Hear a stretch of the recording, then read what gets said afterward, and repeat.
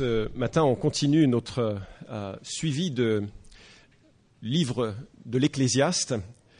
Il y a rarement des moments qui sont si forts. En tout cas, pour moi, cette série a été très parlante. Elle est au quotidien.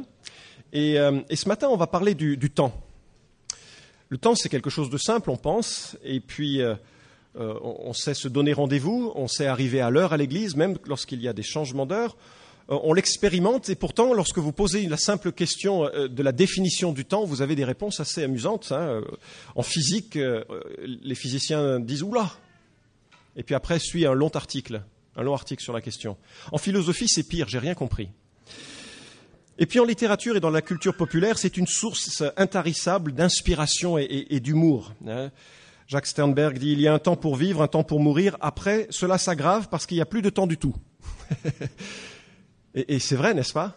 Un choc pour certains d'entre nous. Nous allons tous mourir. C'est un thème qui va revenir dans l'Ecclésiaste et qui fait que beaucoup font l'allusion. Bon, avant on tue le temps et ensuite le temps il nous... C'est facile à venir. Montesquieu dit c'est un malheur qu'il y a trop peu d'intervalle entre le temps où l'on est trop jeune et le temps où l'on est trop vieux.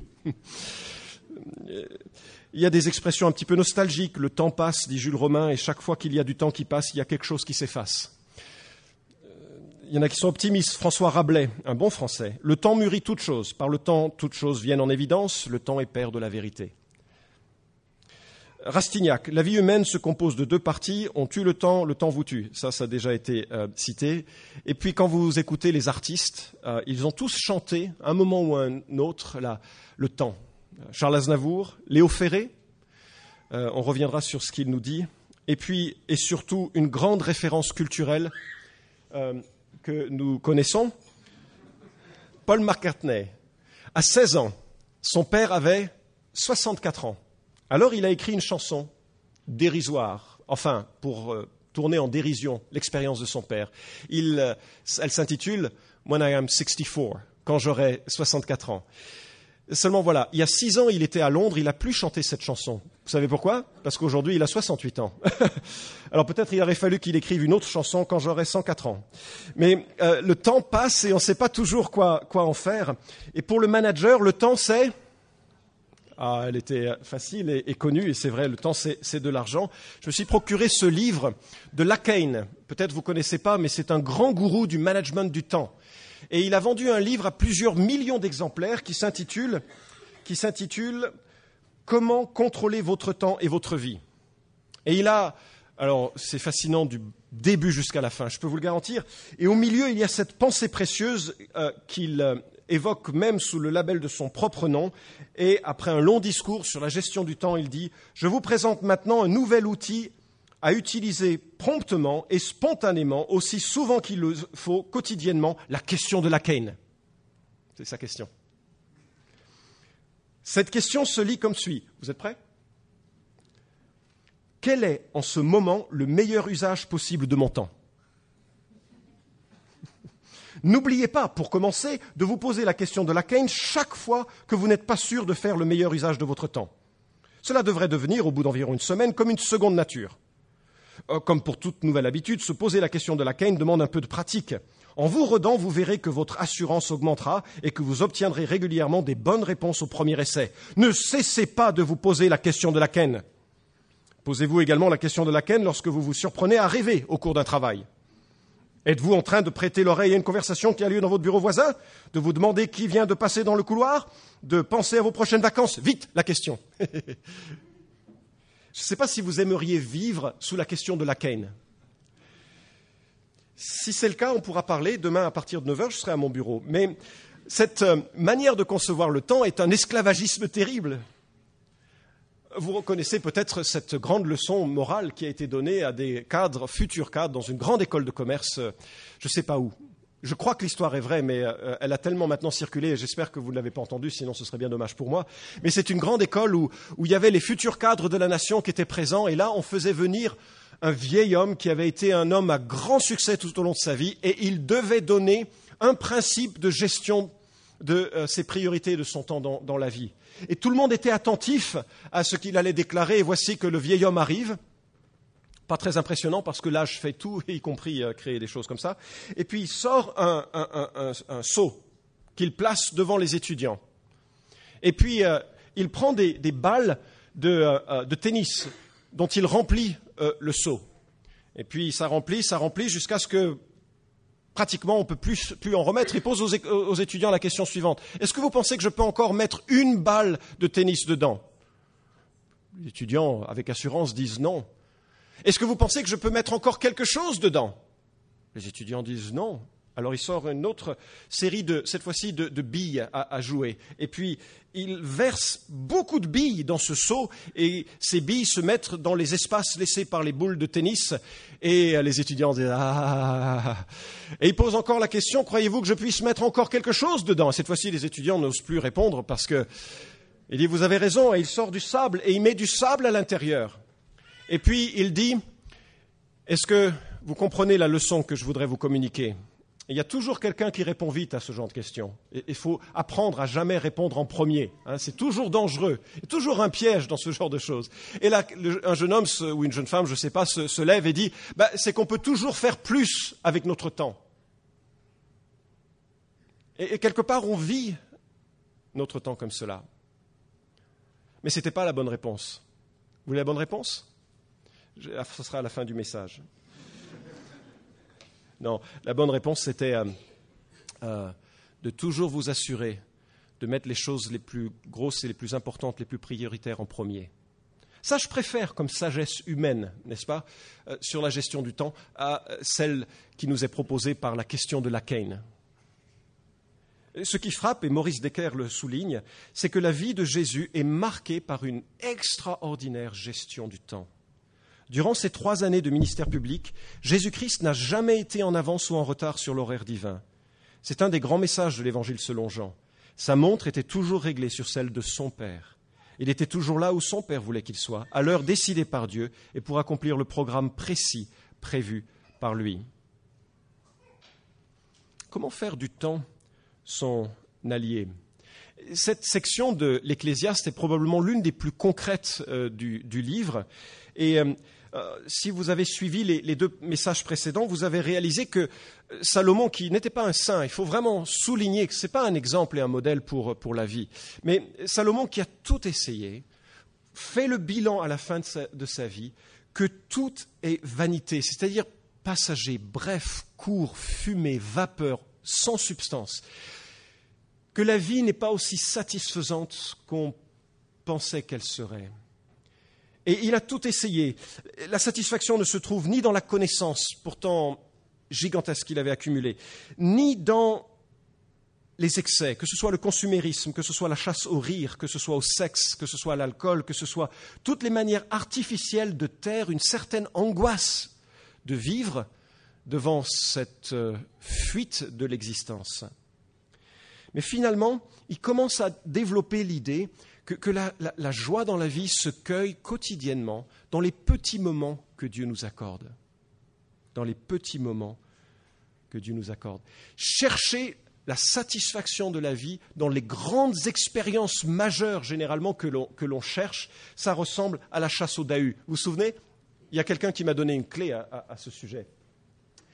L'animal, le Dahu, a été modifié par l'évolution en sorte que ses pattes gauche ou droite sont plus courtes que les autres. Et quelqu'un est venu me voir après le culte en me disant « Tu sais comment on chasse le Dahu ?» On l'appelle par derrière, il fait demi-tour et il tombe.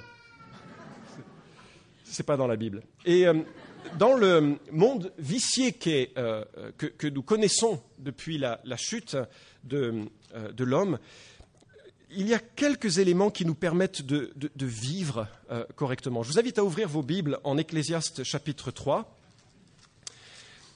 et regardez la manière dont Salomon parle de la vie et de la question finalement si inévitable du temps. Ecclésiaste chapitre 3. Il y a un moment pour tout, un temps pour toute chose sous le soleil. Un temps pour enfanter, un temps pour mourir. Un temps pour planter et un temps pour arracher le plant. Un temps pour tuer et un temps pour guérir. Un temps pour démolir et un temps pour bâtir. Un temps pour pleurer et un temps pour rire. Un temps pour se lamenter et un temps pour danser. Un temps pour jeter des pierres et un temps pour ramasser des pierres. Un temps pour étreindre et un temps pour s'éloigner de l'étreinte. Un temps pour chercher et un temps pour perdre. Un temps pour garder et un temps pour jeter.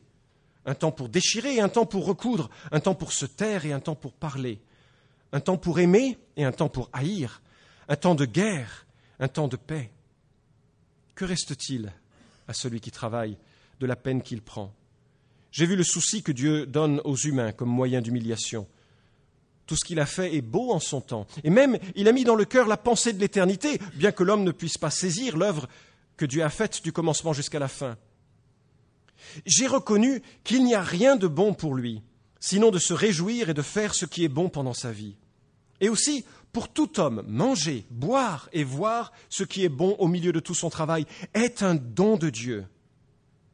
J'ai reconnu que tout ce que Dieu fait durera toujours. Il n'y a rien à y rajouter, rien à en retrancher. Dieu agit ainsi afin qu'on ait de la crainte en sa présence. Ce qui a déjà existé et ce qui existera est déjà là. Dieu ramène ce qui a disparu. On s'arrête là. Il y a un temps pour tout est un adage que l'on retrouve assez souvent dans les conversations des uns et des autres. Mais finalement, ce verset est assez extraordinaire. Quand on réfléchit, il y a un temps pour tout. Je regardais avec ironie ma manière de vivre une journée. Je me lève généralement vers les 6 heures pour vite faire un certain nombre de choses, que ça peuvent être rester discrètes. Et puis ensuite, je prépare un café, et puis ensuite, j'ai un temps de lecture de la Bible. Et quand je prépare mon café, je pense au temps de lecture de la Bible qu'il faut que je fasse. Et quand je lis ma Bible, je pense à la journée qu'il faut que je fasse, que je vive. Et puis ensuite, je prends un petit déjeuner, mais je prends le petit déjeuner en consultant les derniers mails ou les premiers mails qui arrivent pour la journée. Et puis il faut vite prendre la route pour ne pas louper le train, pour que nos enfants puissent aller à l'école. Et puis je vais au bureau. Et puis je prépare les choses qui vont venir. Et puis quand c'est le moment du repas, je mange un petit sac. C'est très bien, ce sont des petits sacs de riz que vous mettez au micro-ondes, c'est ça. 2 minutes, c'est super. Mais comme c'est pas particulièrement glorieux comme repas, je rends grâce rapidement et puis je mange en faisant quelque chose d'autre parce que bientôt il va y avoir des rendez-vous. Et puis je me déplace pour les prochains rendez-vous qui ont lieu. Et il arrive 18h, c'est l'heure de rentrer. Donc, je rentre et puis les choses s'enchaînent. Je sais, c'est assez excessif. Il y a des côtés compulsifs sur lesquels je travaille. Et sur ce verset, je me suis arrêté sur cette observation puissante qu'il y a un temps pour tout et que je ne le prends pas. Et je me suis décidé de me poser sur ces moments et les vivre pleinement. Une discipline tellement impossible que hier, on mangeait un kebab avec nos amis et puis il y en a un qui me dit « Dis donc, tu manges vite, toi !» Et pourtant, j'avais pas d'excuse. Je pouvais même pas dire oui, mais c'est vous qui parliez parce que je mangeais vite et je parlais. Alors l'Ecclésiaste fait une remarque qui a du sens pour notre existence. Il y a un temps pour tout et est-ce qu'on le saisit? Alors, dans la traduction, il vaut mieux comprendre il y a un moment pour tout et un temps pour toute chose sous le soleil. Il y a un contraste entre le moment opportun et sous-entendu, il y a des moments qui ne le sont pas. Et quand c'est le moment opportun, c'est vraiment le moment de le faire. Et en même temps, Salomon fait ce constat que c'est assez terrible, ces choses de la vie, parce qu'elles se détruisent mutuellement. Vous avez remarqué? Vous les avez comptées. Il y a 14 actions positives suivies de 14 actions. En bon comptable, vous avez fait les maths, le bilan est nul. Et ainsi va la vie des hommes. Le bilan de nos vies est nul. Et quiconque a l'arrogance de croire autrement, sous le soleil, on parle bien ici en dehors de l'impact de Dieu dans une vie, quiconque prend la vie autrement n'a pas saisi que ça ressemble à nos jeux d'enfants, lorsque tout heureux on faisait sortir les Legos de leur boîte, on construisait des choses et il y avait toujours le moment terrible d'un adulte qui rentre, qui dit « faut ranger ». Vous avez passé la journée à construire des Legos, une tour de Babel qui monte jusqu'au plafond, et il faut la détruire, parce qu'il faut ranger. Et la vie, c'est ça, nous dit l'Ecclésiaste. Tous les traités de paix ont été invalidés par les guerres. Dès qu'on chante de joie d'avoir un enfant, on déchante de ne plus dormir. Et je ferai quelques remarques sur cette série de plus et de moins qui sont donnés parce qu'elle nous renseigne sur la réalité de l'existence humaine finalement. Un temps pour enfanter et un temps pour mourir. C'est quelque chose, ces saisons qui se succèdent, elles sont surprenantes, elles sont merveilleuses. Quand nous sommes mariés avec Laurie, on a dit dans 2 ans on aura des enfants, 11 mois plus tard on en avait un. Et puis c'est merveilleux ce temps de vie, d'enfanter. C'est elle qui a enfanté. Moi j'étais juste à ses côtés, elle me tenait la main, tout allait bien. Et puis le temps passe si vite, il y a ce temps-là, et puis on doit passer à autre chose. Ces enfants, ils grandissent, et puis ils partent, et la vie ne se passe pas en eux, pour nous. Et le contraste est terrible. Nous sommes capables de donner la vie, parfois quand Dieu en fait ce cadeau. Mais quand on a donné cette vie-là, on n'est même pas capable de la garder. Il y a un temps pour mourir. Et ce temps-là, il n'est pas un temps que l'on contrôle. Et la tragédie frappe, la mort rôde depuis que l'homme s'est détourné de Dieu. Ce monde si merveilleux, si parfait, garde un peu des souvenirs de ce paradis perdu, mais n'est pas aussi satisfaisant. La vie vient faucher les meilleures ambitions. Un temps pour mourir. Les puritains, d'ailleurs, avaient coutume de prier « Seigneur, apprends-moi à bien mourir ». Une prière qu'on ne fait plus. Pourquoi ? Parce qu'on n'y pense pas et on se dit qu'on mourra un jour d'un coup quelque part perdu, sans que personne autour, alors qu'à cette époque, on mourait en présence des autres. Et il y avait toute cette phase où certains étaient capables de dire « Mes fils, mes filles, je t'ai appris à vivre, je vais maintenant t'apprendre à mourir ». Mais aujourd'hui, ce n'est pas le langage. Alors, puisqu'il faut naître d'un côté et mourir de l'autre, il faut aussi apprendre à vivre au milieu. Et Salomon constate, il y a un temps pour planter et un temps pour arracher le plant, un temps pour tuer et un temps pour guérir. C'est le cycle qui m'évite d'être à la fois jamais agriculteur ou fermier, parce que c'est totalement inutile. Il faut planter, déplanter, planter, déplanter, faire naître et tuer, tirer la viande de l'animal que l'on a aimé et que l'on a chéri, des cycles constants. Même spirituellement, on se rend compte, et dans le mandat que Dieu adresse à Jérémie, au chapitre 1, verset 10, il dit « Regarde, je t'établis aujourd'hui sur les nations, contre les royaumes, pour que tu arraches et que tu abattes, pour que tu fasses périr et que tu détruises. » 4 verbes négatifs, seulement 2 positifs pour que tu bâtisses et que tu plantes. Un temps pour démolir et un temps pour bâtir, c'est l'expérience de toutes les villes. Chaque fois que vous voyez une belle grue avec quelques beaux promoteurs immobiliers qui construisent, c'est parce qu'ils ont fait passer les bulldozers auparavant. Rien ne dure, rien ne dure. Verset 4, un temps pour pleurer et un temps pour rire. Un temps pour se lamenter et un temps pour danser. J'aimerais juste m'attarder un petit peu sur cette notion parce qu'il semble assez fréquent dans notre société que nous ayons développé comme presque élevé l'art du zen, la non-émotion. J'ai même entendu un conseiller chrétien qui dit « Celui qui est imprégné de la souveraineté de Dieu ne peut pas réagir à la mort d'un de ses proches. » Et je me dis... ça ne me semble pas être la pensée de l'Écriture. Et même si Salomon ne fait pas là une loi, il fait une observation. Ça ne doit pas être nécessairement comme ça, mais c'est une réalité que l'on observe. Dans l'Écriture, on voit combien les larmes peuvent, par exemple, être une expression légitime. Dans la détresse, le psaume 6, « Je m'épuise à force de gémir. Chaque nuit, je baigne ma couche de mes pleurs. J'arrose mon lit de mes larmes, mes yeux sont usés par le chagrin, ils vieillissent à cause de tous mes adversaires. » Bon, l'oppression que nous pouvons rencontrer de la vie, parfois des autres, ce n'est pas trop le cas en France, mais pleurer est une chose légitime. Parfois à cause d'un péché dont soudainement on est conscient que ça a volé une partie de notre vie, que ça a volé une partie de notre communion avec Dieu. Esdras 10.1, pendant qu'Esdras, pleurant et effondré devant la maison de Dieu, faisait cette prière et cette confession. Une assemblée très nombreuse de gens d'Israël, hommes, femmes et enfants, s'étaient réunis auprès de lui et le peuple répandait d'abondantes larmes. Il y a un temps pour pleurer, même pour pleurer pour son péché. Il y a un temps pour pleurer dans le désert spirituel que l'on peut rencontrer. Psaume 42.4, « Mes larmes sont ma nourriture jour et nuit, pendant qu'on me dit tout le temps, où est ton Dieu ?» Vous avez peut-être marché ces sentiers. Vous avez l'impression que Dieu est absent, qu'il n'y a aucun exaucement à la prière, qu'il n'y a pas de boulot, qu'il n'y a pas de guérison, qu'il n'y a pas ceci, qu'il n'y a pas ceci. Où est ton Dieu ? Les gens disent autour. Et c'est le désert. C'est le désert.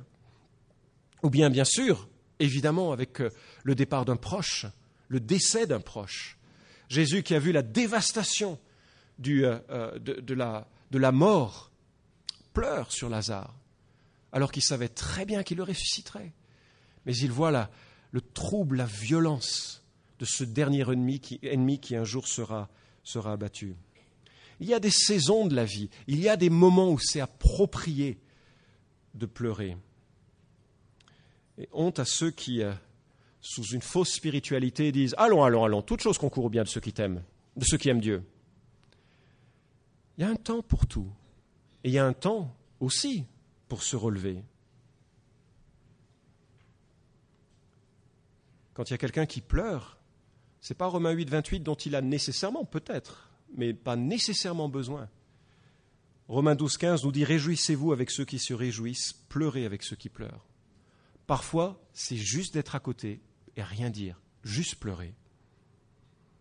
Par contre, il faut reconnaître que cette émotion a la tendance, pour certaines personnes, de grandir et grandir et grandir et d'oublier cette observation sage qu'il y a un temps pour tout. Et il y a aussi un temps pour rire, pour danser, pour dire « Ok, j'ai pleuré, maintenant je vais danser ». Le temps entre les deux peut être plus long que se le dire une fois. Mais néanmoins, il y a cette perception que les saisons de vie tournent et tournent et tournent et que c'est le cas d'une vie normale. Même la douceur des étreintes prend ses distances. Salomon continue. Même le fait de chercher quelque chose que l'on va perdre ensuite. L'idée encore dans la satisfaction que Salomon cherche, c'est qu'il n'y a aucune stabilité à attendre des activités et des expériences de notre existence. Elles vont, elles viennent, nous emportent, et c'est comme ça. Un temps pour se taire, un temps pour parler. Je dois dire, c'est mon favori. Il y en a qui ne l'ont pas compris, cette nécessité. Il y en a qui parlent constamment. Ils n'ont que le temps pour parler. Et alors c'est dommage parce qu'ils ont un avis sur tout, ils ont une conviction sur tout, ils ont une réplique à tout, ils ont un conseil pour tous, et ils sont seuls. Parce qu'il n'y a personne qui veut être à côté de quelqu'un comme ça. Il y en a d'autres, par contre, qui n'ont que le temps pour se taire. L'excès inverse, vont leur parler, beauf. Onomatopée. Puis je vois un certain nombre d'hommes là qui sont en train de se dire « Oh là là !» C'est un des réflexes dont ma femme me dit « Écoute, je te parle. Je suis en train de conduire, je pense aux voitures qui m'ont dépassé. Je peux pas. Il faut que je les rattrape et je me concentre là-dessus. » Et elle me parle. Il y a un temps pour conduire, un temps pour parler. Il y a aussi le bon temps, n'est-ce pas, pour parler. Il nous arrive une fois tous les 5 ans d'avoir quelques soucis relationnels, Laurie et moi. C'est très rare. Et lorsque, pour moi, le meilleur moment pour parler, c'est quand, à la fin de ma journée remplie d'activités, je vais me coucher et là, on peut parler. C'est le pire moment pour elle. Si je fais une de mes phrases clés sur les conflits qu'on a, ça va la lancer dans une nuit blanche. D'accord ? Ça m'a pris à peu près 15 ans pour le comprendre, mais j'y travaille, chérie. Il y a un temps pour se taire et un temps pour parler. La Bible a plein de choses à dire là-dessus. Jacques 1,19, que tout homme soit prompt à écouter, lent à parler.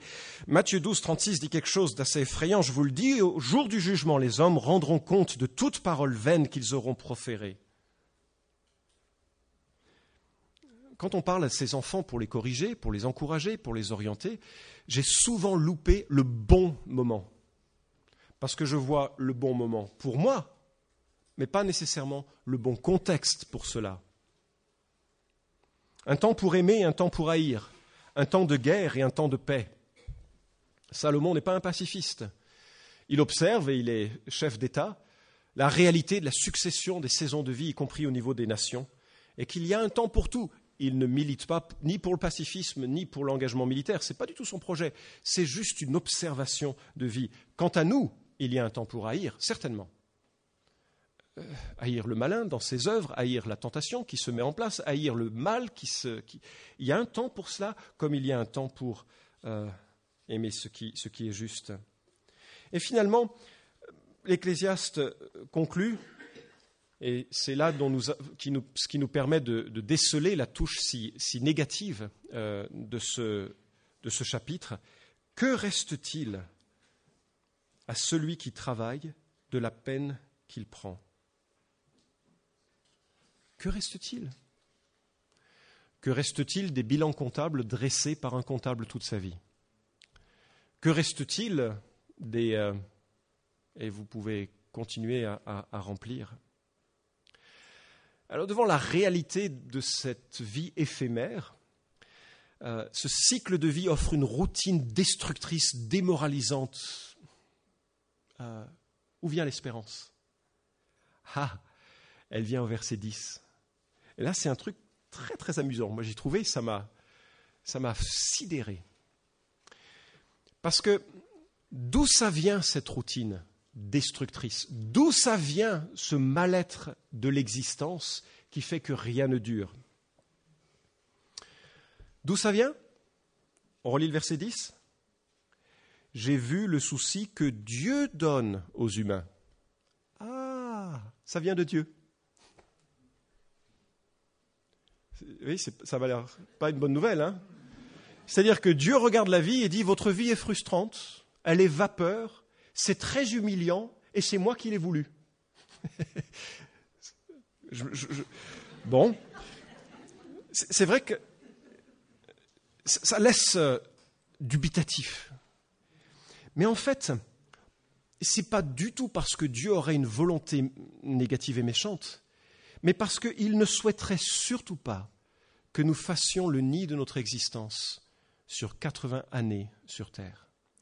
Nous ressemblons trop à des gens qui jouent dans une flaque de boue en disant « c'est génial », sans réaliser qu'il y a un océan quelques kilomètres plus loin. Et s'il y avait une satisfaction profonde sur l'existence, il n'y aurait aucune recherche d'une satisfaction ultime dans la personne de Dieu et dans son salut. La souffrance de la vie, que l'on considère tellement injuste, est une souffrance qui nous invite à regarder au-delà d'elle, parce qu'on réalise que l'on n'est pas fait pour cela. Vous savez pourquoi on a faim et soif? Parce que les aliments existent. Vous savez pourquoi on est indigné devant l'injustice?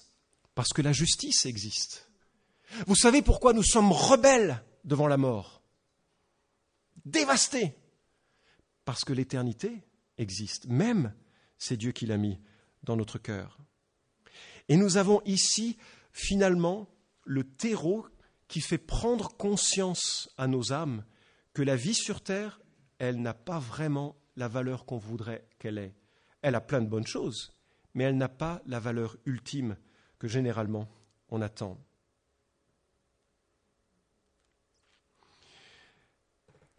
Et Salomon fait ce constat, c'est que tout ce que Dieu fait est bon en son temps et qu'il a même mis dans le cœur de l'homme la pensée de l'éternité, bien que l'homme ne puisse pas saisir l'œuvre que Dieu a faite du commencement jusqu'à la fin.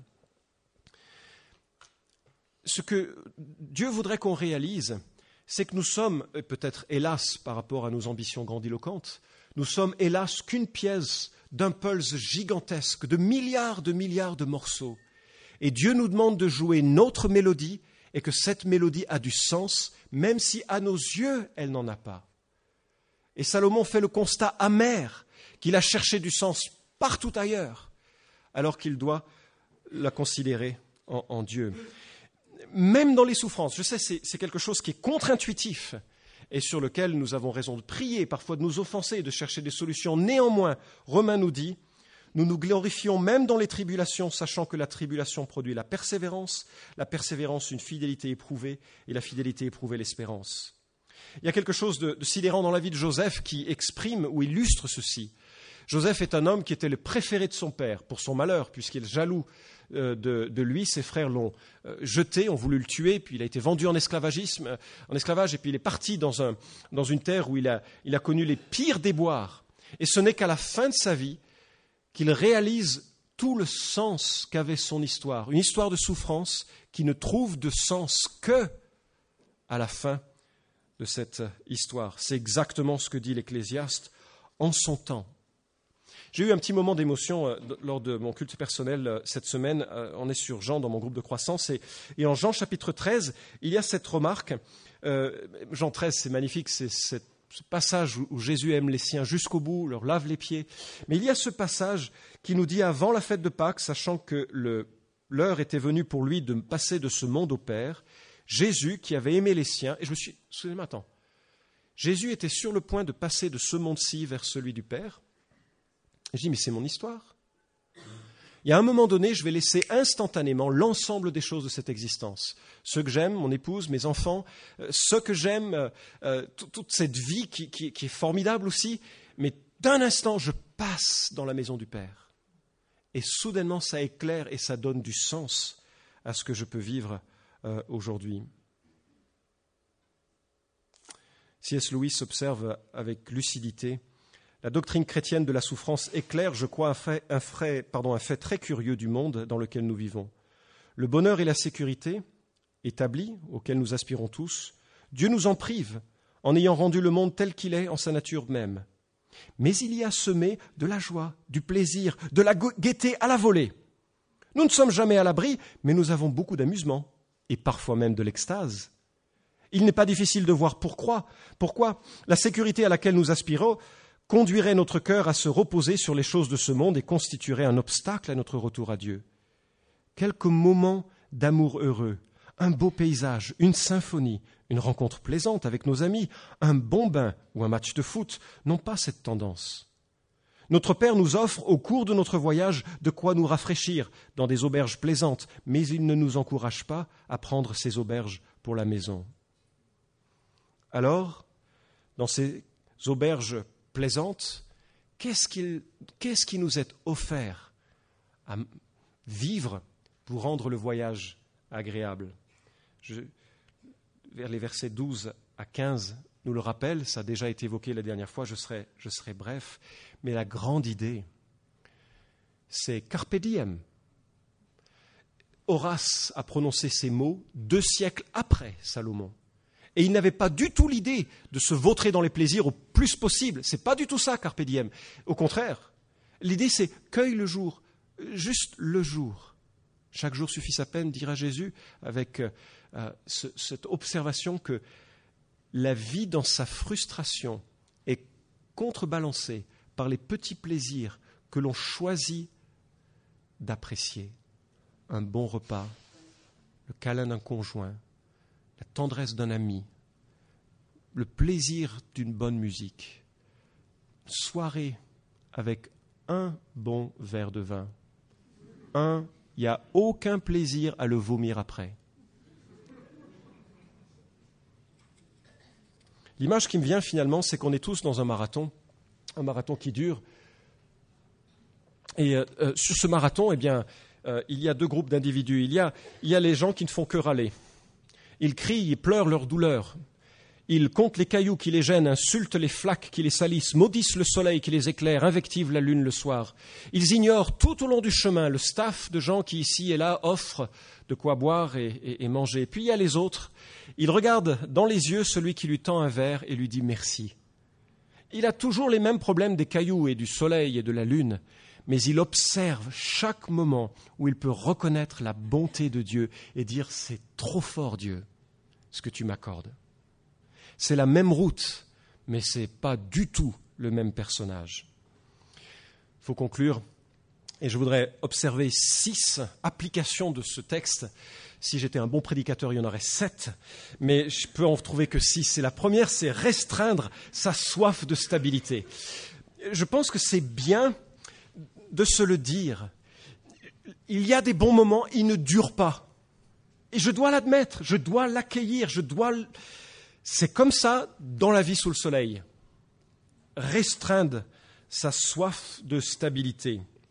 La vie a des rythmes et nos projets ne sont pas tous n'aboutiront pas tous avec les ambitions qu'on avait au départ. On a entendu ici Louis Pelzer, un cher ami, qui a vécu 20 ans handicapé par une maladie incurable. Voilà que Dieu l'a guéri de façon miraculeuse. Et il me racontait combien chaque jour de son existence était terriblement long et douloureux. Et puis voilà qu'une autre saison de vie est venue. Ce sera notre expérience. On ressuscitera. Une autre remarque si évidente qui nous vient de l'Ecclésiaste, c'est de différencier le temps et le bon moment. Ce n'est pas à 50 ans qu'il faut se balader avec un bandana sur la tête, la chemise ouverte, les poils sur le torse, des jeans troués, du piercing au nombril et au sommet d'un bide passablement grossi par le temps. D'ailleurs, je ne crois pas non plus qu'il y ait un temps à 20 ans pour ça. C'était juste une illustration. Mais il y a un temps pour tout. Il y a des bonnes occasions et des mauvaises occasions pour certaines choses. Et il faut apprendre à les discerner. La vie a ses saisons. Et prenez conseil auprès de ceux qui la vivent, ces saisons. La meilleure chose qui nous est arrivée pour notre famille, c'est alors que nous avions un enfant et puis qu'il n'est pas venu avec un mode d'emploi, il est venu juste comme ça. Hein. On s'est dit, on fait quoi ? Je veux dire, voilà, il est là, mais on fait quoi ? Et on a demandé à des familles comment ils avaient vécu, surtout par rapport à l'engagement dans le ministère, comment ils avaient vécu leur engagement dans le ministère et le fait d'avoir des enfants. Qu'est-ce qu'ils ont fait avec leurs enfants ? Et c'est apprenez de ceux et de celles qui sont dans d'autres phases de vie ou qui sont passés par ces cycles de vie, parce que c'est l'enrichissement du corps de Christ. On n'est pas isolé de l'expérience de la vie. Profitons de ce que les autres ont vécu et peuvent nous donner. Et puis, je trouve qu'il faut saisir le bon moment à pleine main. C'est triste, je ne dirais pas que c'est un blasphème, mais presque, de ne pas prendre ce que Dieu donne, de ne pas saisir les choses que Dieu nous donne consciemment comme cadeau de Dieu. Il y a des gens qui vivent leur vie dans le passé. Ils ne règlent pas les nœuds du passé. Ils ne saisissent pas le présent. Il y a des vies qui vivent dans les projets, dans l'avenir. C'est ma tendance. Ils ne saisissent pas le moment. Ils ne saisissent pas le moment. Le bon moment, c'est maintenant, d'aimer. Le bon moment, c'est maintenant, de se réjouir. Pourquoi tu fais la tête ? Il y a un temps pour tout. Arrête cette tête. Change ta tête. C'était personne en particulier. Hein, Distinguer la pièce et le pulse, c'est très difficile à comprendre. Hein. Je suis qu'une pièce. Le pulse est magnifique, mais je suis qu'une pièce. Et quand la pièce passe au pressing, c'est douloureux, c'est dur, on ne comprend pas. Mais il y a quand même un sens. Dieu fait toutes choses belles en son temps. On comprendra un jour. C'est presque terminé. Assurer un temps de service. Voici les statistiques de l'existence. Voilà comment vous allez passer votre vie. Si vous vivez 76 ans, vous passerez 6 ans à travailler, 38 ans à manger, dormir et vous coiffer. Ça varie aussi pour certains. 11 années en enfance et scolarité, en moyenne. 6 années en transport. 15 années en temps libre. D'accord ? Rapporté à la journée, ça veut dire 2 heures au travail, 12 heures à dormir, manger et puis se mettre du maquillage, 3 heures en scolarité, 2 heures en transport, 5 heures en temps libre. Alors je me dis, il y a de quoi vivre quelque chose qui transcende l'existence. Salomon y vient au chapitre 12, mais c'est dans quelques semaines. C'est de comprendre que le temps que Dieu nous accorde peut être occupé et utilisé, n'est-ce pas ? Si 200 adultes disent « Seigneur, voici 1 à 2 heures de ma semaine pour toi », parmi le temps libre, vous savez combien on a de plein temps dans l'Église soudainement ? On a 5 à 11 plein temps, selon qu'on prend 1 ou 2 heures pour le service des frères et des sœurs dans l'Église. C'est énorme, vous ne trouvez pas ? On a entre 5 et 11 plein temps, si chacun donne 1 ou 2 heures. Alors je sais que c'est le cas de beaucoup. Beaucoup dans cette église sont engagés auprès des jeunes, auprès des églises de maison, auprès du ménage, auprès de tout un tas de tâches parfois très discrètes, etc., musique et autres. Et c'est formidable. Mais je me dis, puisqu'on a ce temps-là, utilisons-le pour sa gloire, pour des choses qui durent pour l'éternité. je prie, il me reste 12 années de ministère dans cette église. Je prendrai ma retraite de cette église au plus tard à 55 ans. Et mon désir, c'est de voir de cette église 50 évangélistes, pasteurs et docteurs se lever. Pas des plein temps nécessairement, des gens qui ont la fibre d'évangélistes, de pasteurs et de docteurs et d'autres dans le service pour que cette église continue son fonctionnement et son rayonnement et surtout qu'il y ait 50 églises qui commencent dans la région. Je sais, c'est une folie, c'est pour ça que je prie, c'est pas possible. Et je prie pour que ce soit le cas et si Dieu vous mettait à cœur de faire partie de ce projet, je ne sais pas, c'est pas moi qui contrôle et dirige ce que le Saint-Esprit nous donne, mais est-ce qu'on peut être ouvert, Seigneur, qu'est-ce que tu veux que je fasse de 1 ou 2 heures par semaine pour toi, pour ton œuvre? Est-ce que c'est simplement de passer un coup de fil 1 fois par semaine à quelqu'un qui est seul? Est-ce que c'est simplement d'ouvrir ma maison? Vous savez que l'une des grandes incapacités de notre Église, c'est d'accueillir les célibataires ou les étudiants dans les foyers des familles. On est nul en tant qu'Église comme ça. Je caricature peut-être, mais on est nul.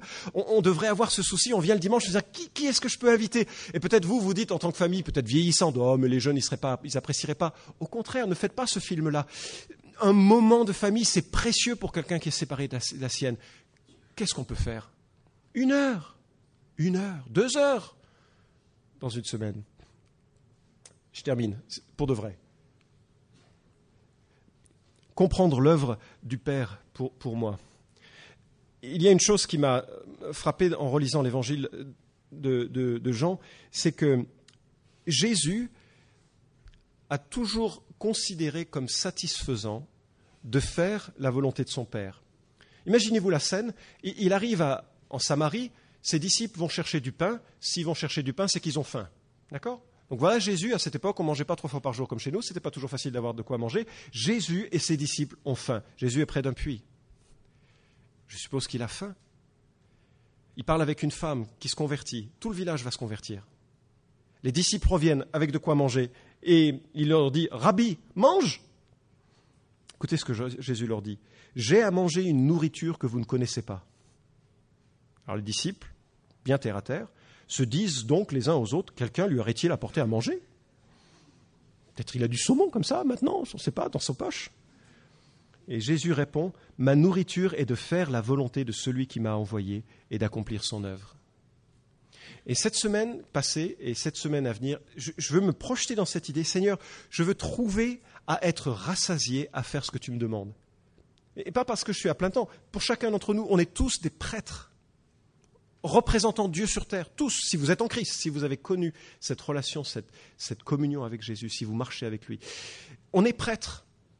Alors, dans cette situation de prêtre, on est là, Seigneur, qu'est-ce que tu veux que je fasse aujourd'hui? Avec mes élèves, avec mes patients, avec mes collègues, avec mes voisins, qu'est-ce que tu veux que je fasse? Et je prie qu'en tant qu'Église, on puisse se saisir de cette notion qu'il y a un temps pour tout et que finalement, il y a le temps du Père. Dieu nous a créés pour des œuvres bonnes qu'il a préparées d'avance afin que nous les pratiquions. Est-ce qu'on peut rentrer dans ces œuvres?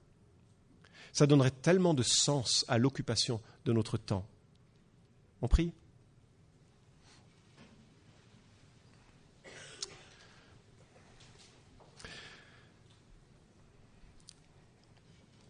Pendant que les musiciens viennent, on conclura avec un chant, que tout le monde peut-être médite sur il y a peut-être quelque chose que le Seigneur vous a mis à cœur plus particulièrement, mais ce n'est pas présent directement dans l'Ecclésiaste, même s'il montre la futilité de la vie comme ça, sans rien. Mais ce qui est important, c'est une relation avec Dieu. Et j'espère qu'il y a peut-être l'un l'autre ici qui se dit « Mais moi, je veux cette relation avec Dieu. » Et si vous ne savez pas comment, découvrez-la dans un évangile. Prenez le temps de voir qui est Jésus, comment il vous invite à marcher avec lui. Si vous vous dites, en fait, j'aimerais bien en savoir plus, venez parler à l'un ou l'autre de l'Église. On aime Jésus, on est heureux de parler de lui, on est heureux de le présenter. Pour que vous puissiez trouver alors tout un sens qui va au-delà de l'existence présente et jusque dans l'éternité. Notre Dieu et Père, nous venons à toi avec la réalisation bien humiliante que nos vies ne sont rien en réalité, que nos vies sont éphémères, qu'elles n'ont aucun impact en elles-mêmes, mais en même temps que tu as parsemé cette vie de petits bonheurs qui nous satisfont vraiment, mais pas complètement. Et nous avons trouvé, Seigneur, que tu es une véritable nourriture qui satisfait jusque dans la vie éternelle. Seigneur, aide-nous à bien voir la manière dont tu veux que nous vivions aujourd'hui sous le soleil, avec cette difficulté qui est la nôtre. Sois glorifié en nous, dans notre vie d'église, dans notre vie personnelle, cela pour ta gloire. Amen.